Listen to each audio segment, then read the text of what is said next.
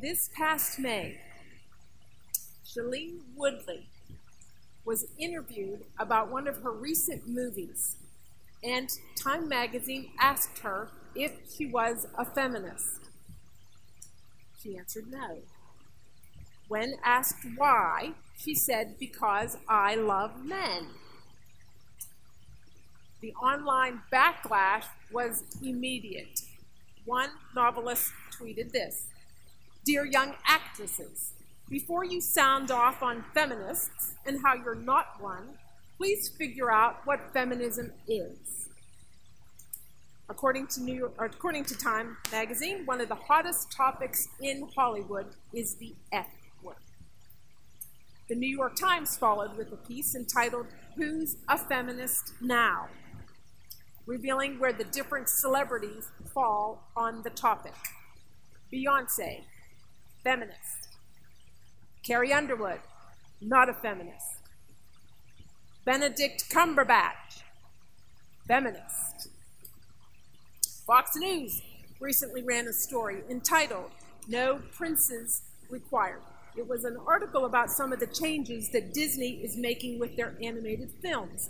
It said Disney is shifting its lens toward independent female protagonists, defined by broader criteria than how they relate to men. In other words, women will be the heroes, and they won't need men. They won't need a man. Linda Wolverton, she wrote the film Maleficent, and she explained it this way. She said the princesses that were created in the 1940s and 50s, they were the best of what a woman should be then. You're the good girl. You took abuse, and through it all, you sang and were nice. But we're not like that anymore. We kick butt now. End quote. I cleaned it up a little. She didn't say butt. The article goes on to say that they expect to see the protagonists be independent, empowered young women that don't stand behind anyone. They lead on their own. Okay, feminism is alive and well in 2014. Now, why do we bring up the topic of feminism this morning? You may not identify with feminism at all. You may be one of the women that are running in the opposite direction. But the reality is that it has been shaping and influencing our ideas about womanhood, and the way we relate to them. Now, the problem with that is, as the authors of the book tell us, that feminism is in polar opposition to what the Word of God has to say about womanhood and the way we relate to men. Feminism at its very core, is antithetical to the gospel. Now, we have been talking throughout this whole course that if we're to understand our womanhood, we must understand the gospel. If we're to understand how to be godly women, we must understand it in light of the gospel. So if the principles of feminism are in opposition to the gospel, then we need to learn those, understand it, and remove them. We want to be applying the gospel to our lives, not feminism. All right, now, we want to start out by pointing out some things that the book mentioned. There have been a few good things that have come from feminism. We vote, we can own property. Thank you to those first feminists. They helped bring that along. However, according to the book, there were a number of things that feminism has damaged along the way, a number of things that have been devalued over the years. And I want to give you those. I have a place on your paper. We're going to go through them quickly. There's 4 things that we want to understand. Number 1, they devalued manhood. Okay? In the past, feminists blamed everything on men and a patriarchal society. Now, the younger, newer generation that's coming along, this is where they're parting ways, because they don't want to do that. They don't like the idea of that. But in the past, men were blamed for everything. Male domination was the cause of all of our problems. Now, we learned last week that men are not the problem. Sin is. And if we're to have a gospel view of this, we need to understand that. All right, number 2, they devalued marriage. Right? Feminists were the ones that came along and said a woman needs a man like a fish needs a bite. Okay? They fought for the passage of no fault divorce laws. They encouraged independence. They encouraged freedom from men, and they saw marriage as a deterrent to all those things. Okay, next thing they devalued, motherhood. They devalued motherhood. They argued that because a woman had to bear children, she was at a competitive disadvantage. All right? They pushed to change laws that both protected wives and mothers and encouraged a man to provide for his family. They fought to eliminate the family wage. They fought to eliminate tax benefits for the single earner household. What happened is all those things worked together to push women out of the home, get them into the workplace. This is the course that they thought was best for women. So their intentions may have been very honorable, just misguided. Okay, next, they devalued morality. Margaret Sanger, she's the mother of the birth control pill. She touted sexual liberation as the only method to find inner peace and security and beauty. She said, remove the constraints and prohibitions, and hear this, and most of the larger evils of life, of society will perish. Now, in the past, women had been the virtuous gender, and now we were being encouraged to push off all the strength. All right, now I want you to take a look at the list. Because every problem on this list are things that God values. These happen to be things that God uses to display the gospel. So we want to keep this list in mind as we work through our passage. If you have your Bibles, would you turn with me to Proverbs 7? Proverbs chapter 7.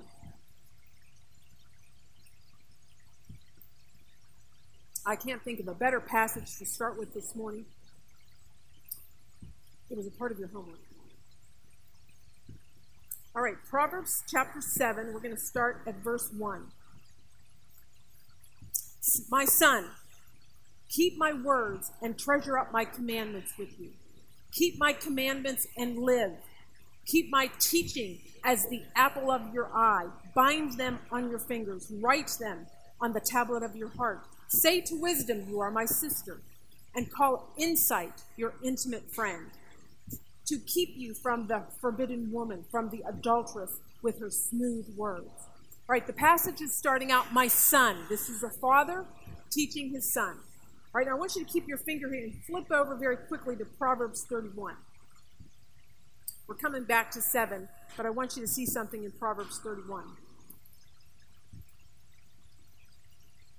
Proverbs 31, verse 1 says, the words of King Lemuel, an article that his mother taught him. All right, now jump down to verse 3. Verse 3 says, mother speaking, do not give your strength to women, your ways to those who destroy kings. All right, now skip down to verse 10. Same chapter. An excellent wife who can find. She is far more precious than jewels. All right, let's go back to chapter 7. We'll stay in 7 from here on in. I just wanted you to see some things. In chapter 7, we see the son is being taught by the father. Okay, in chapter 31, the son is hearing from his mother about an excellent wife and what to value in a woman. Okay, now what's the moral of the story? Teach your sons about women. Okay, teach your sons about women. They need instruction on this. They're not women. Okay? Now, we're going to see that there is going to be a biblical perspective on womanhood, and there is a worldly perspective on womanhood. And the world is teaching your children about the worldly perspective, very passionately, I might add. And so if your child or grandchild is going to understand biblical womanhood, you're going to have to meet it with equal enthusiasm and passion. Okay? Now, let's continue. I want you to notice what the father says about this instruction. He says, keep them as the apple of your eye, bind them on your finger, write them on your heart. Okay, now he's emphasizing how important these are. All right, now, then look at verse 2. He says, keep my commandment and live. All right, this is life and death teaching. Now, he's making sure that his son understands how serious it is. All right, now what's the subject matter? All right, let's look at chapter 7. Verse 5. The topic is the forbidden woman.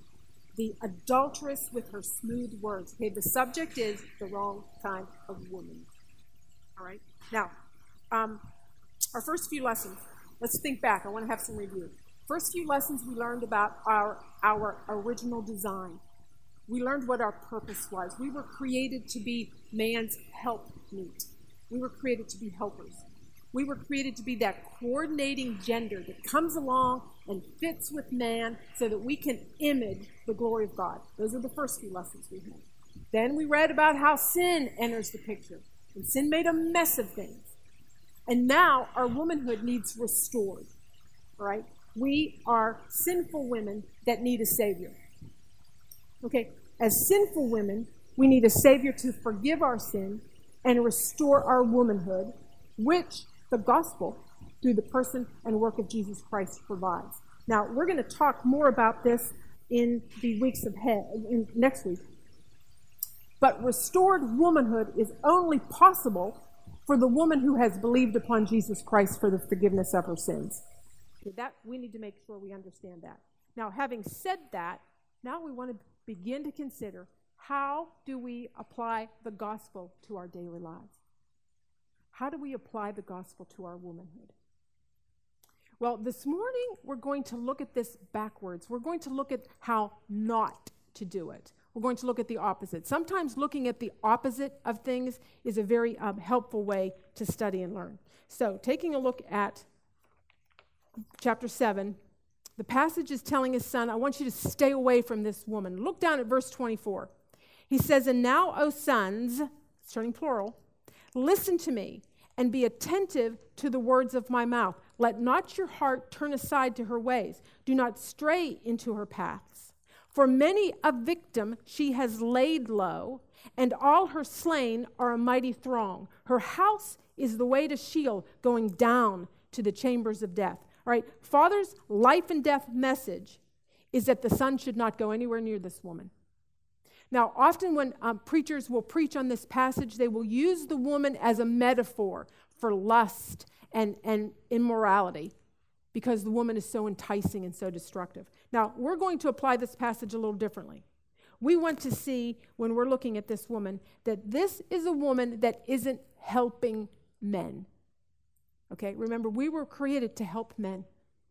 Okay, we were created to be, now, we do that in a unique way with our husbands. We've talked about this. We have been created to help them image the glory of God. There's a unique way we do it with husbands. There is also a very general way that we do it with all men. Okay, this woman is not helping any of them. All right? Also, look at what the Father says in verse 2. He says, keep my commandments and live. Right? Remember what we said. We have been created to be life givers. We're the nurturers. We're to come alongside and bring life to a situation and help. Okay, this woman is not doing that. Look at what the passage says of her. It says, this is giving us a picture of a woman that's destroying men. Okay, her victims, it says, are walking to the chambers of death. She's deadly. This is a woman that is killing manhood.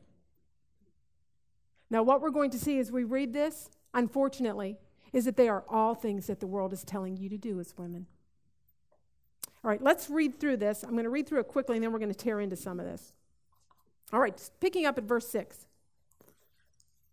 For at the window of my house I have looked out through my lattice, and I have seen among the simple, I have perceived among the youths, a young man lacking sense, passing along the street near her corner, taking the road to her house in the twilight, in the evening, at the time of night and darkness. And behold, the woman meets him, dressed as a prostitute, wily of heart.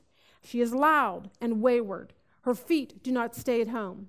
Now in the street, now in the market, and at every corner she lies in wait. She seizes him and kisses him, and with bold face she says to him, I had to offer sacrifices, and today I have paid my vows. So now I have come out to meet you, to seek you eagerly, and I have found you. I have spread my couch with coverings, colored linens from Egyptian linen. I have perfumed my bed with myrrh, aloes, and cinnamon. Come, let us take our fill of love till morning. Let us delight ourselves with love. For my husband is not home. He has gone on a long journey. He took a bag of money with him. At full moon he will come home. With much seductive speech, she persuades him. With her smooth talk, she compels him. All at once he follows her, as an ox goes to the slaughter, or as a stag is caught fast, till an arrow pierces its liver, as a bird rushes into a snare. He does not know that it will cost him his life. Okay. Now there's a lot in this passage, but we don't have time for all of that. So what I decided on is we're going to concentrate on the big things, the things that are most commonplace, most acceptable today. So all right, let's start at verse 8.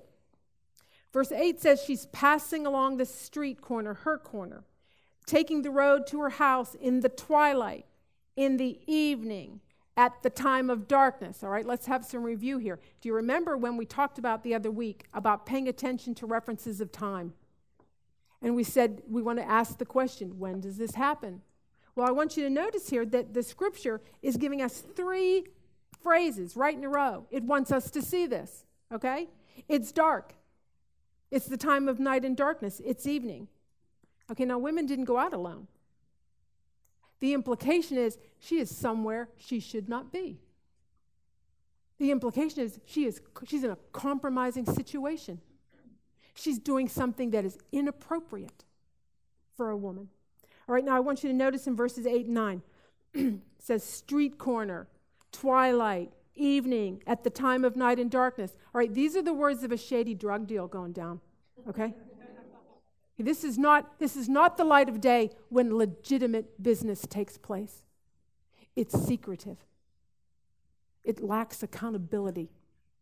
She's not with a friend that would say, hey, we need to get out of here. Okay? So, what do we see in this woman? Number 1, her life is filled with compromise, secrecy, and self-rule. We're going to see that all through this passage. This is a woman who is doing her own thing. All right, next verse, verse 10. And behold, the woman meets him dressed as a prostitute. All right, now she's dressed as a prostitute. Now, we know she's married. We know that her husband seems to be a man of some means. He's gone off with a bag of money. She talks of owning extravagant things. The passage is not saying that she is a prostitute. It's saying she's dressing like one. Her appearance is sending a message because our appearance sends a message. Now, I want us to make a mental note of this because we're going to talk more about that next week. But let's figure out what her message is if we don't know yet. Let's jump down to verse 14. She says in verse 14, I had to offer sacrifices, and today I have paid my vows. All right, now she's bringing God into this. She's got some religion on the surface. Okay, now she's letting him know that she's made a sacrifice. Now, this was the kind of sacrifice where you would take a portion of meat and offer it to God, and then there was a portion of meat that you had to eat that day. It had to be eaten that day. So she's essentially inviting him to dinner. But there's nothing to feel guilty about because I have this food that has to be eaten. Okay? Now, next, verse 15. She says, so now I have come out to meet you, to seek you eagerly, and I have found you. All right, this is flattery. She's telling the man what he wants to hear. She's saying, oh, baby, you are just what I've been waiting for. You know. Okay, verse 16. She says, I have spread my couch with coverings, colored linens from Egyptian linen. I have perfumed my bed with myrrh, aloes, and cinnamon. Come, let us take our fill of love till morning. Let us delight ourselves with love. All right, now we definitely know what she's got on her mind and why she's dressed like a harlot. She is appealing to his imagination. She's putting ideas in his head. Okay? She's describing what her bedroom looks like. All right, and then she tells him, verse 19, for my husband is not at home. He has gone on a long journey. Okay, now she's assuring them that they won't get caught. There won't be any consequences to what they do. She may also be trying to make him feel like she's lonely and she really needs a man. All right, now I want you to go up to verse 10 because we're going to pull all this together. Verse 10 says she's dressed as a prostitute, wily of heart. That word wily means guarded, a guarded heart, a concealed heart. It's secretive. It means on the inside, she's plotting and scheming. Okay? Now, let's think about it for a minute. Think about what we talked about last week when we talked about the consequences of the fall. We said that the woman, her desire would be for her husband, but he would rule over her. Her desire would be to rule over or to dominate her husband, or in a broader sense, men. Now, she's not as big and strong as he is, typically. So how is she going to do that? How is she going to rule over men? How is she going to dominate over men? How is she going to get a man to do what she wants him to do? How is she going to get her own way? She will be wily of heart. She's going to scheme and manipulate. So number 2, she is wily of heart. She schemes and manipulates. All right, now Mary Cassian gives 5 different categories of the way that women manipulate, and I think they're worth going over this morning. We'll do it quickly. Again, there's a place on your worksheet for this. All right, first, number 1 is sexual manipulation. Okay, there's a reason that this is number 1, because it is the number 1 scheme women use. Now, remember several weeks ago we talked about men and their original design. We said that God created them. He put a healthy dose of sex drive, testosterone in the man so that he would be equipped to multiply and fill the earth. Now, women have been taking advantage of that ever since the fall. Okay, now, dressing seductively, flirting, using innuendo, they would all be examples of this. When you withhold sex from your husband to get what you want, or maybe you promise sex to get what you want. Okay, those would all be examples of sexual manipulation, all right? And the world, by the way, is telling you this is your number 1 tool. All right, next, verbal manipulation. All right, we women are more verbal than our husbands, okay? And we can usually use our talking skills to get what we want. I learned this one at a very young age, newly married. I figured out, boy, I could talk my way into just about anything. Now, the Proverbs 7 woman, she was using the flattery. She was telling him what he wanted to hear. Okay, that's verbal manipulation. Now, there are some other things that would fall in this category. Nagging, criticizing, contradicting, belittling, any type of coaxing, verbal coaxing. That would fall in line with verbal manipulation. All right, next one, number 3, emotional manipulation. We, again, are typically the more emotional gender, and we use that sometimes to manipulate men and get what we want. All right, when the Proverb 7 woman, she's suggesting possibly that she's lonely and she needs a man, that could possibly be an example of her husband doing that, or her doing that, because her husband's gone. Okay, nowadays, we women, when we pour on the tears and we cry in order to get a reaction from our husbands, or maybe we sulk and pout, or give our husbands the silent treatment. Okay, those would all be examples of emotional manipulation. When we say things like this, well, if you really cared for this family, you wouldn't do that, or you wouldn't make me do that. You know, that's emotional. Number 4 is spiritual. Okay, this is when you pull God into it. Like the Proverbs 7 woman did, she mentions her sacrifices and so forth. All right, this is when you pull God into it to get what you want. All right, you say things like, but I have really prayed about this, so I think you should do this. Or God is telling me you need to do this. All right, things where you're pulling God in to get what you want. All right, number 5 is circumstantial manipulation. All right, this is when women arrange their circumstances to get men to do what they want. Now, I would point out that women's magazines and internet sites are devoted to teaching women how to manipulate men. I decided to do a Google search, and I Googled how to get a man to do what you want. And there were over 1 billion, with a B, sites that came up. I also Googled how to get a man's attention. It also had a lot of results. But the most disturbing one was that it gave me an option to search how to get a guy's attention in grade school.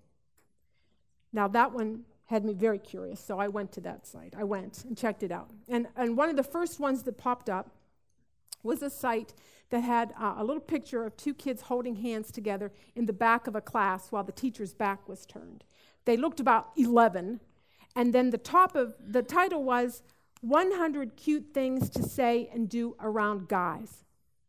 And here's one of the suggestions. It said, forget your book one day and ask to share his. Scoot your chair up close and read along. Remember to thank him for covering you. You owe him one now. Wink. Okay? All right, now, that is an example of what? Circumstantial manipulation. Okay? Now, I want to give you a couple others that they had. All right, here was one. It said, wash your hair with your fave scented shampoo. Pull up your hair into a tight bun, then head to school. When your crush is close by, take the bun out and unwind your hair. Here's why. The scent and the sight of you tossing your locks will get his total attention. Okay, what kind of manipulation is that? Sexual, yes. And apparently we are to be starting that at a very young age. This was a girl's life magazine.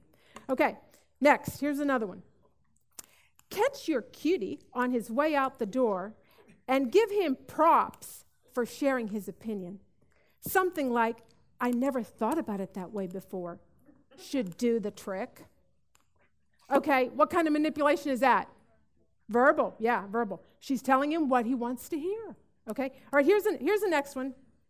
This is the last one. Text him, all right, it's escalated now at this point. Text him, if I were with you right now, what would we be doing? It'll make him think about the two of you being together. Okay, yeah, it will. Okay, why don't you just text him what your Egyptian linens look like and what your bedroom looks like? Okay, now, ladies, there were 100 of these. Do you see why you need to teach your sons about women? Because you have people teaching their daughters to do this stuff. You also need to know what your daughters are reading. On the surface, this looked like a very harmless website. And most women would look at it and see it as harmless. They would not think anything of it. All right, now verse 11, let's move on. Okay, verse 11 says she is loud and wayward. All right, that word loud can mean loud, roar, boisterous, thunder. And the word wayward means stubborn, defiant, rebellious. All right, this is a woman, and she is loud, and she has attitude. Okay? When I taught this passage to the teenage girls, this was probably the one that got the most reaction because it had never occurred to them that being loud and boisterous was a negative thing. They certainly never saw it as something that could be potentially sinful. All right, now in the 1970s, Helen Reddy sang, I am woman, hear me roar. Katy Perry is still singing the same song. She sings, you're going to hear me roar. All right, typically when we're loud and we roar, it's seen as being powerful. It's seen as being empowering, and we're told to be that. We're to be empowered women. Now, we've said before, we're not to be wimpy women. We're to be strong women. Okay, but the answer is not to be loud and wayward. It's not to teach your daughters to be loud and wayward. The answer is we're called to be soft. All right, so number 3 is she is loud and wayward. All right, verse number 11. It says, her feet do not stay at home. All right, now remember, when the Bible is talking about feet or walking, that's typically talking about your lifestyle, what your life is like, okay? And we're being told her that her feet are not at home. Her home is not a priority. All right, now we know she's married. We don't know about the children. But if she is married, then her priority was to be the nurturing and the keeping of her home. Now, am I suggesting, the passage is telling us that she's not. Now, am I suggesting that the woman cannot leave the home and have activities outside the home? Okay, no.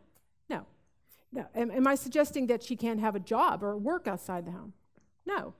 The Proverbs 31 woman, she has activities that take her away from the home, But the difference is they're always for the good of the family. They're always for the good of the husband. They're always for the good of the children. All right, and this woman is the opposite of that. Okay, number 4. Her feet are not at home. She neglects her primary role as a woman. Betty Friedan, in 1963, in the book Feminist Mystique, wrote, "The woman who adjusts as housewives, who grow up wanting to be just a housewife, are in as much danger as the millions who walk to their own death in the concentration camps." Then throughout the rest of the book, she would refer to the suburban housewife as suburban home as comfortable concentration camps. Now, she would go on to regret. She would express regret in using that terminology. But it was unfortunately not before the book became very popular and was very famous. Now, another author said this: "Being a housewife makes women sick." Gloria Steinem said that housewives were parasites. Charlotte Perkins Gilman said that housewives have the aspirations of an affectionate guinea pig. Simone de Beauvoir, 1949, said, "Women's work within the home is not directly useful to society. It produces nothing." Okay, that's been the message of the culture. Now, you may find that, you may be repulsed to hear that. I'm very convinced that you're very devoted to your families. You want something different. But here's the test. What are you teaching your daughters? What are we teaching our daughters? Are we teaching them that keeping and nurturing a home is an honorable thing? Are you equipping them to be able to do that? Are you teaching your sons this about women? Or what are we teaching the young girls in our church?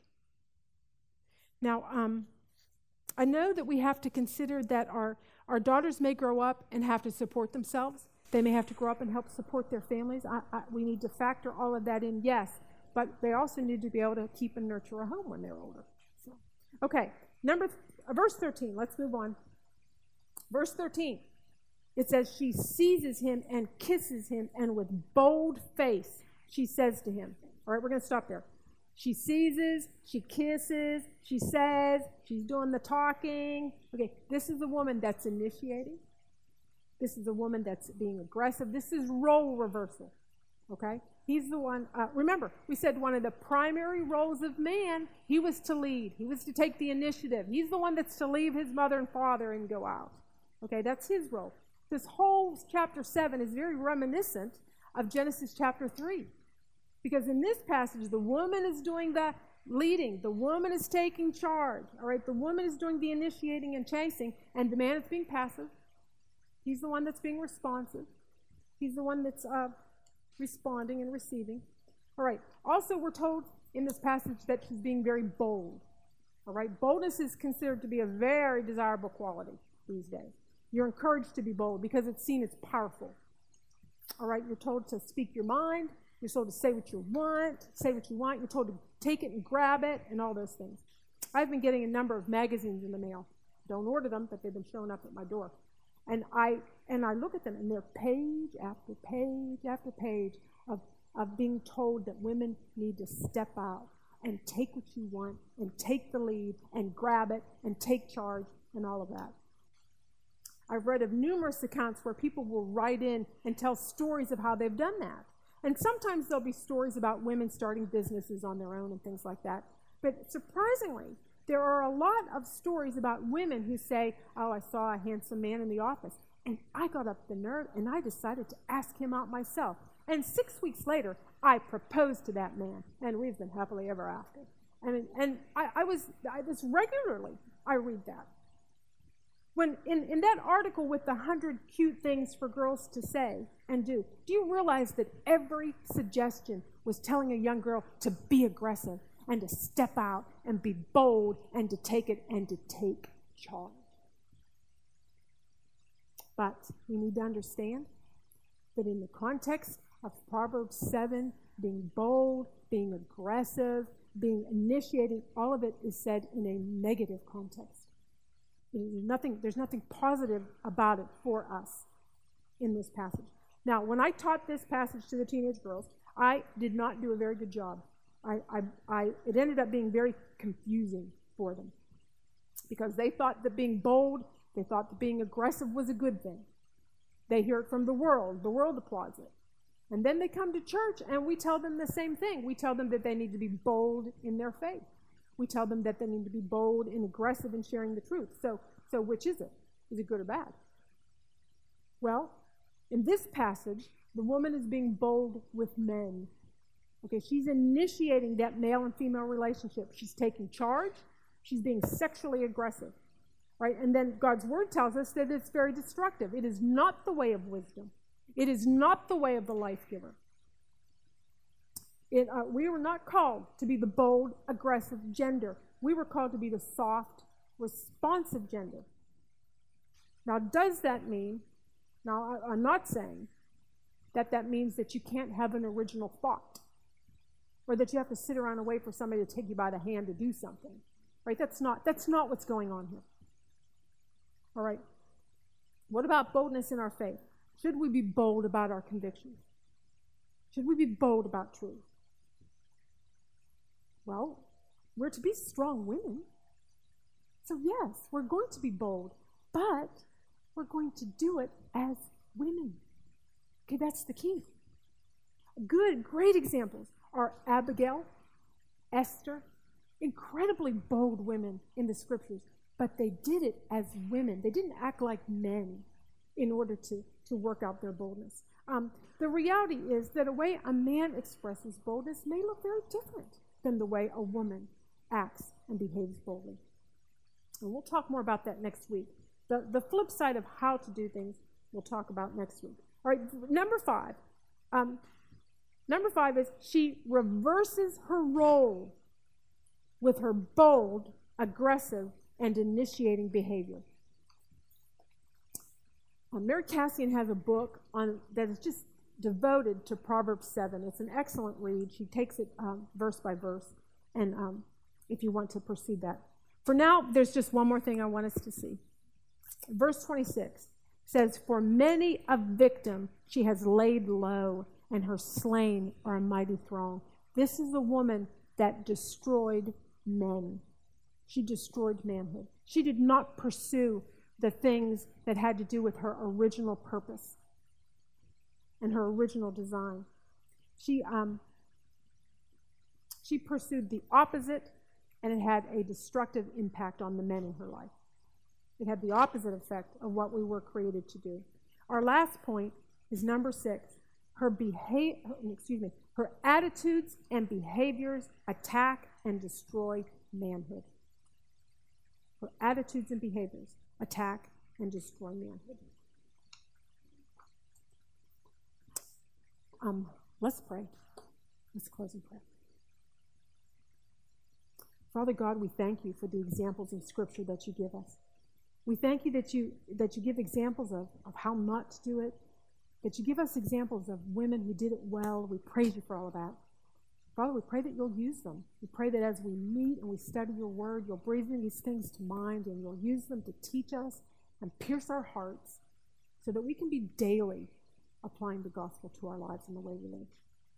Father, we love you. We praise you for this time together. I pray that you would just manifest yourself in these small groups right now. May your Spirit lead and guide and allow each woman to just hear your voice and be encouraged. And we ask all these things in the name of Jesus we pray. Amen.